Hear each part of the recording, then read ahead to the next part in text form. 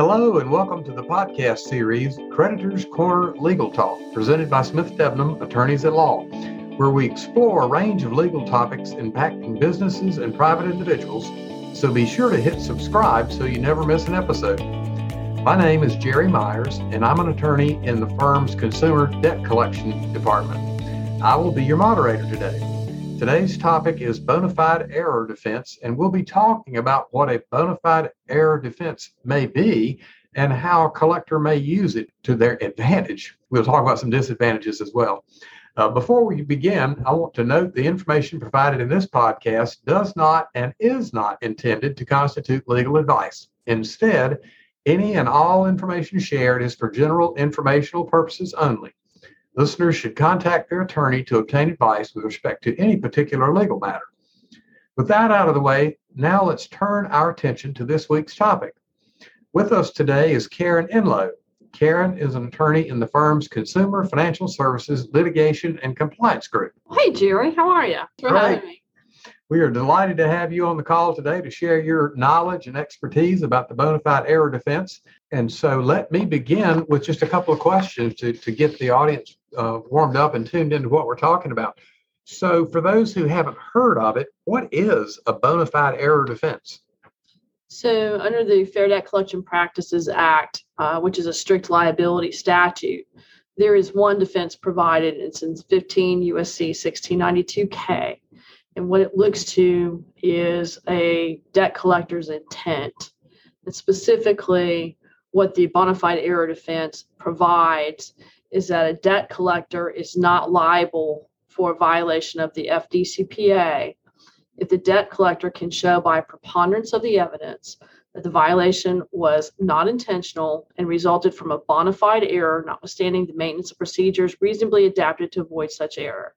So that's a long-winded way of saying if the debt collector has policies and procedures in place that are designed to prevent violations of the FDCPA specific to the violation that's alleged, and the debt collector can show that it didn't intend to violate the statute and had all that in place, then they can avoid liability.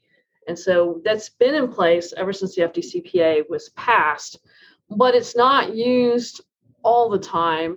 Debt collectors are mindful as to when they raise it, because as soon as you get into discovery and you've raised a bona fide error defense, the first thing the consumer's attorney is going to say is, can I have your policies and procedures, please?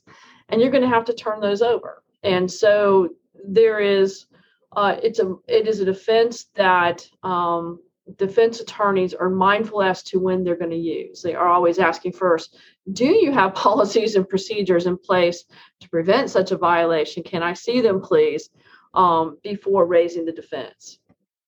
So it really emphasizes the need for solid policies and procedures. Well, I guess a follow-up question to that would be, if you have policies and procedures, is that enough? Or do you need to be able to present information about internal auditing, training, et cetera, that would show that those policies and procedures are actually being followed? Well, you do. I mean, because they've got to be, you've got to maintain them, and they've got to be adapted to avoiding such errors. So obviously, if they're written in a dusty old book, and no one ever sees them and there's no training done on them, then were they reasonably adapted to avoid the error? And so that's kind of where you start getting into the different layers of it. That's a really good question. So I know that the CFPB has promulgated a new regulation, Regulation F, that is commonly referred to as the debt collection rule. Is there an interplay between the bona fide error defense and this new Reg F?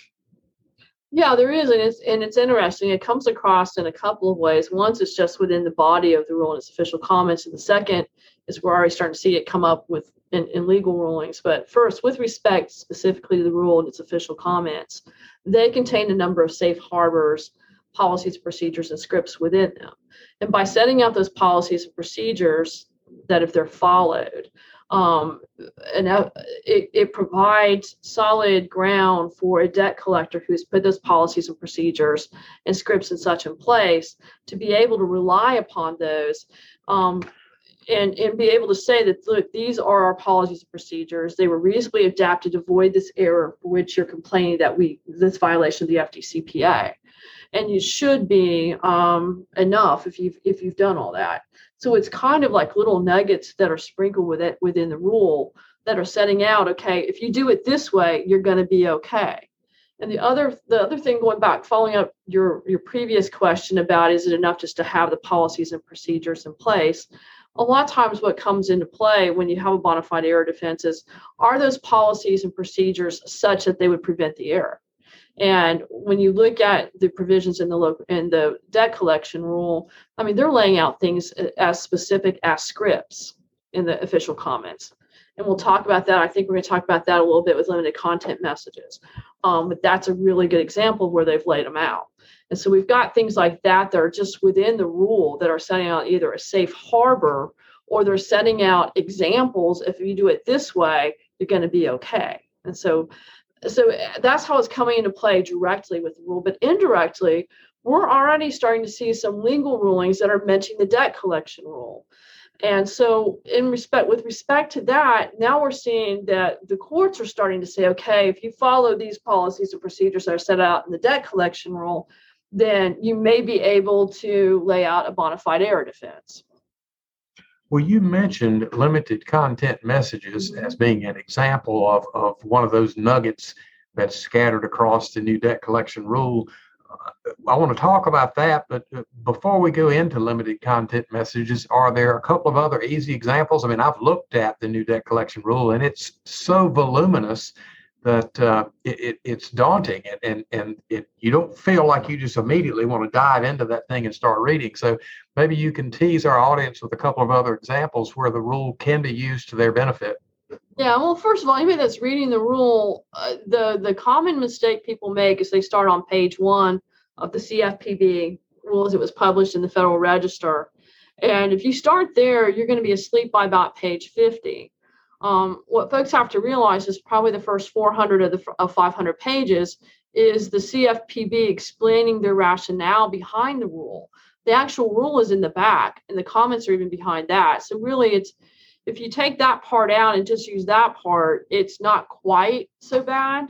But a couple other examples that are in there is when you're dealing with electronic communications, and the most obvious one, obviously, is the model form for debt validation. Well, let's circle back down, talk about limited content messages. And I know that there has been some real challenges. There have been significant challenges over the last few years for debt collectors who call a consumer and the consumer doesn't answer. And the question is, do you leave a message? Do you not leave a message? What kind of message can you leave? What sort of guidance did we get with the new debt collection rule on that? Well, they tried to kind of walk back the Second Circuit. I think it was the Eastern District of New York's case of Fody, where the debt collector was left the conundrum: if I leave a message, I have to disclose I'm a debt collector, give my mini Miranda, et cetera. And in doing so, if it's picked up by a third party, then that's an impermissible communication with a third party concerning a debt. And so what limited content messages do, it's a new concept that's introduced in the rule in its definitional section, and they're intended to provide a safe way for debt collectors to leave non-substantive messages for a consumer requesting a return call while not inadvertently disclosing the debt to third parties. They are incredibly limited in what can be said. And so how much they're going to come into play and what real value they're going to have to debt collectors is somewhat up in the air, particularly with those whose name reveal that they're a debt collector within the company's name. And so from that perspective, I'm not sure how much people are going to use limited content messages, but for those that are, a really good example of where the bona fide error defense kind of gets some strengthening is in the official comments. There are specific scripts that can be used. And if a debt collector is seriously considering adopting the limited content messages as part of their business plan moving forward, then what they need to do is adopt those scripts verbatim as part of their policies and procedures to preserve the bona fide error. And that's just a really good example of how this debt collection rule is setting things out. And we're getting guidance from the regulatory enforcement agency for debt collection saying, okay, if you do this, you've complied with the FDCPA. And so I think, certainly it helps you on a regulatory action, but with what we've been seeing with the courts now kind of leaning into the debt collection rule, even though it hasn't taken effect yet, we're starting to see that is going to, if a debt collector models their policies and procedures after the debt collection rule and pulls the specific examples and gems that are in there out of there, they'll be setting themselves up pretty well for bona fide error defenses. And these are things I think debt collectors have to think about on the front end with their compliance officers and such as, we're going to do this, we have to anticipate that we're going to get sued on X, Y, and Z. Where is our heightened risk of litigation on this? And if we have a heightened risk of litigation on this, how are we going to protect ourselves such that if we are going to get sued on it, that we can come out of it without liability? At first blush, the limited content message seems like a really small thing. But if you think that through, it really is significant. That's a significant advantage to the collector, because we all know that people don't answer their phones unless they see on the call display that it's their mom or their wife or their husband or somebody that they know. If it's an unknown number, they're not going to answer the call. And so the only opportunity to leave a voice communication with those folks and hopefully get them on the phone with a return call is to leave a message. And leaving a message was so fraught with problems after the Foti case and the ones that followed. I think this is a huge advantage for the collector moving forward. I think you're right. I think I was on a call last week on a panel talking about limited content messages for an hour. And it's such a small provision in the rule, but the problem really is provision of the debt collector has to say the name of the company. The name of the company can't reveal it's a debt collector. And we're going to see a ton of litigation over that. What words mean that you're a debt collector? Is it words pieced together? Management by itself doesn't, but does receivables management? Probably. Or a law firm that is only in debt collection. Just by leaving a message, have they revealed that they're a debt collector? And, we were joking around about there being some kind of, sliding scale that we could put together with words that some words are in red, don't use this word, and some are yellow and some are green. But I mean, in all seriousness, that's where I think the limited content is going to come from. One of the other panelists had gone through ACA's directory and pulled out keywords, and about 50% of the debt collectors had those words in their names. And so I think we're going to see a ton of litigation. And that's why I agree with you. I think utilitarian-wise, it's a great tool if you can dodge all the bullets you're going to have to make it work. And if you're going to use it, I mean, those scripts are laid out in the official comments. Don't deviate from them. I mean, that is the script and the only script, and don't go beyond that because it's a one sentence message. So maybe two if you put in the optional greeting. Good morning.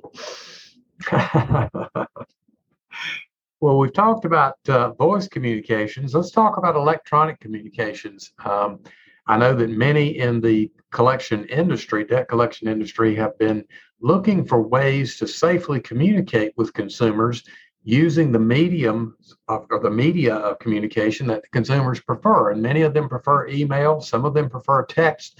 We know that a lot of them don't prefer telephone communication. So what does the new debt collection rule do for us in terms of protecting our ability to use electronic communication? Well, I think this is one of the places that they really lay out safe harbors and policies and procedures. And look, the debt collection rule, the hallmark on it, Kraninger said, was to bring the 20th century rule into the 21st century using modern technology. And I think that is the onus of part one of the rule, which was published at the end of October of this past year. But what the rule does is it provides a general roadmap for compliance with the FDCPA with respect to electronic communications in Section 1006.6. And specifically what the rule does is it sets forth specific procedures which, if followed, including provisions for consumer opt-outs, provide the debt collector with a safe harbor with respect to those electronic communications, and also with respect to any unintentional third-party electronic communications where, say, the message is picked up by a third party, just like we were talking about with voting.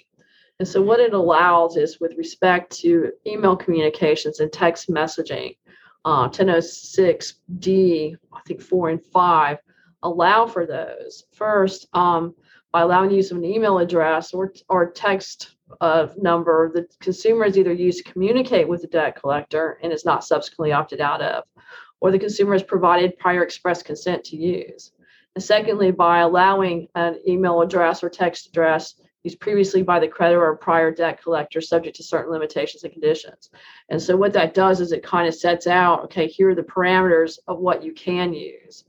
And then importantly, if you've implemented all of the policies and procedures that are laid out in 1006 D4 and D5, if that message is inadvertently received by a third party, it provides a bona fide error defense in those instances where the debt collector can satisfy two conditions. First, that they've had procedures in place to reasonably confirm and document that the communications complied with those provisions. And remember, Jerry, let me just backtrack a little bit. Under 1006.100, there is a document retention requirement in the rule, which really is going to force debt collectors to comply and provide documentation to show that they've complied with the rule.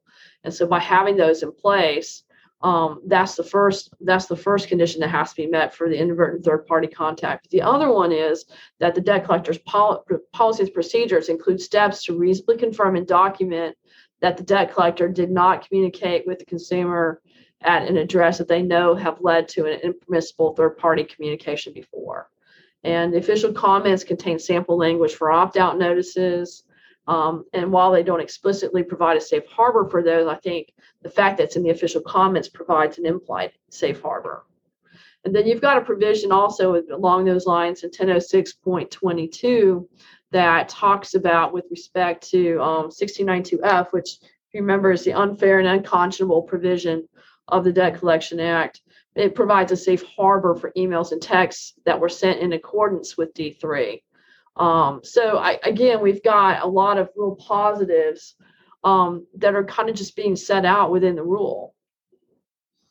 So there were a couple of things there that you said that really resonated with me. One of them was about, I guess, permission to use the email address and providing an opt-out provision if somebody says, yeah, you can communicate with me using this email address, and later they decide, I really don't want to get any more emails.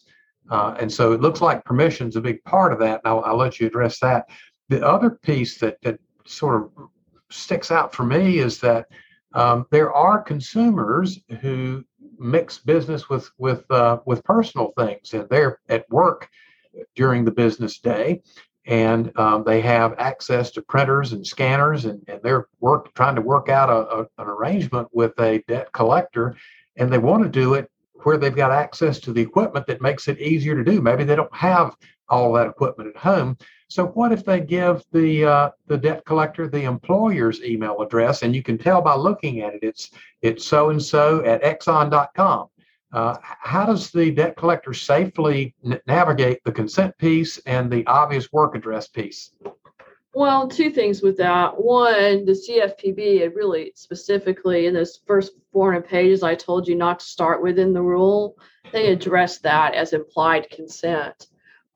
You can't initiate that communication to what you know is a work address, but they can initiate that communication. And the CFPB has said that, look, if they initiate it, it's implied consent. And it goes right back up to 1006 D4, where they're talking about an email address where the consumer has communicated with you from.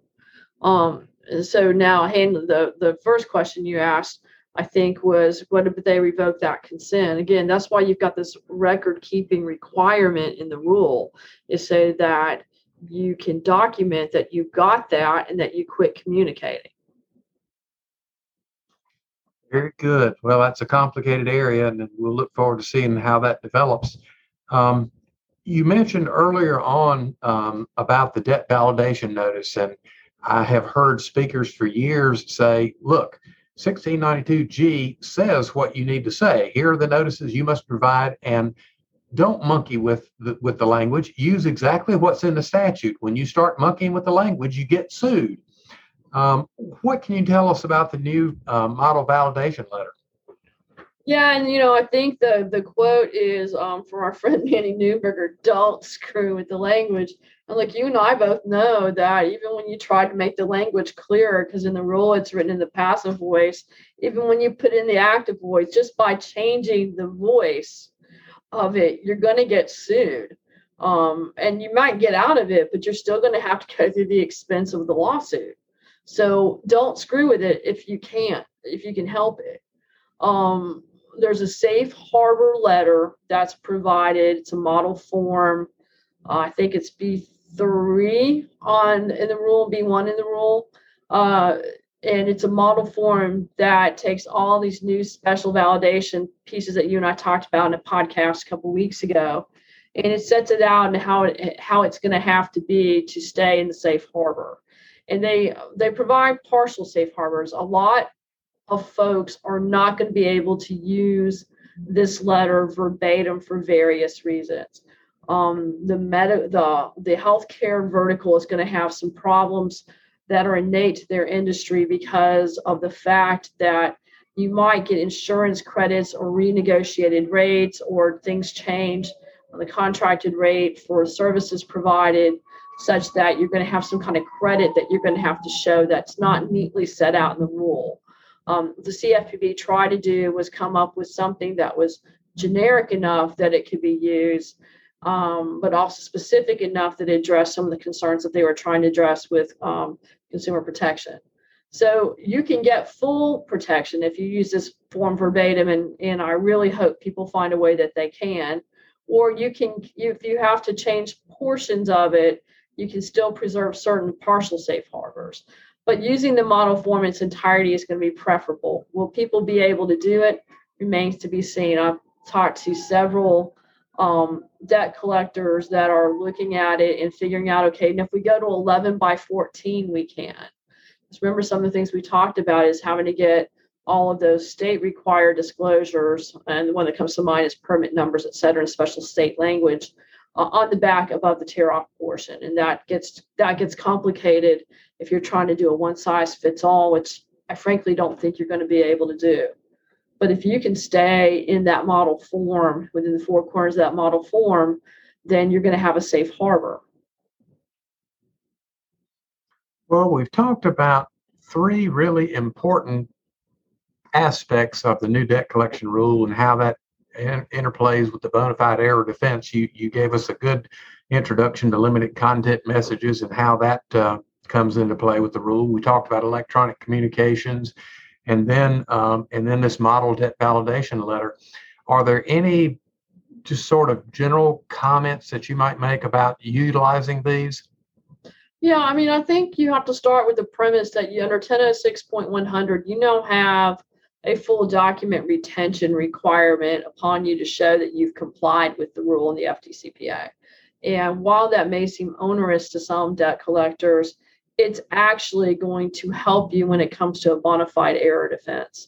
So if you're keeping those records to substantiate your compliance, and you're coupling that with policies and procedures that have culled through the rule and pulled the procedures and scripts that should be incorporated, then you're going to be in a pretty good shape to start employing the bona fide error defense if you haven't already in some of your your debt collection defense actions. So, I think while the bona fide error defense, it doesn't come up as much as you think it comes up in litigation. I think it just got stronger with the rule, and we're going to see debt collectors being able to employ it a lot more often. Well, that is fantastic, Karen. Thank you so much for sharing your expertise on these topics today. And I want to thank our audience for listening. I want to invite those who are listening who have questions to send emails to Karen. Karen, you want to give your email address? Sure. It's very easy to spell. CENLOE @SmithDebenhamLaw.com. Very good. And is there a phone number where folks might contact you? Sure. My direct dial is 919-250-2125. So that goes directly to your desk and not through a receptionist. It's a straight shot. Exactly right. Very good. Well, we invite our listeners to check out other episodes of the Creditors Corner Legal Talk, and we remind folks to hit subscribe so that you get notices of our upcoming programs, and we hope that you all stay well. Thank you for participating. Thanks for having me, Jerry.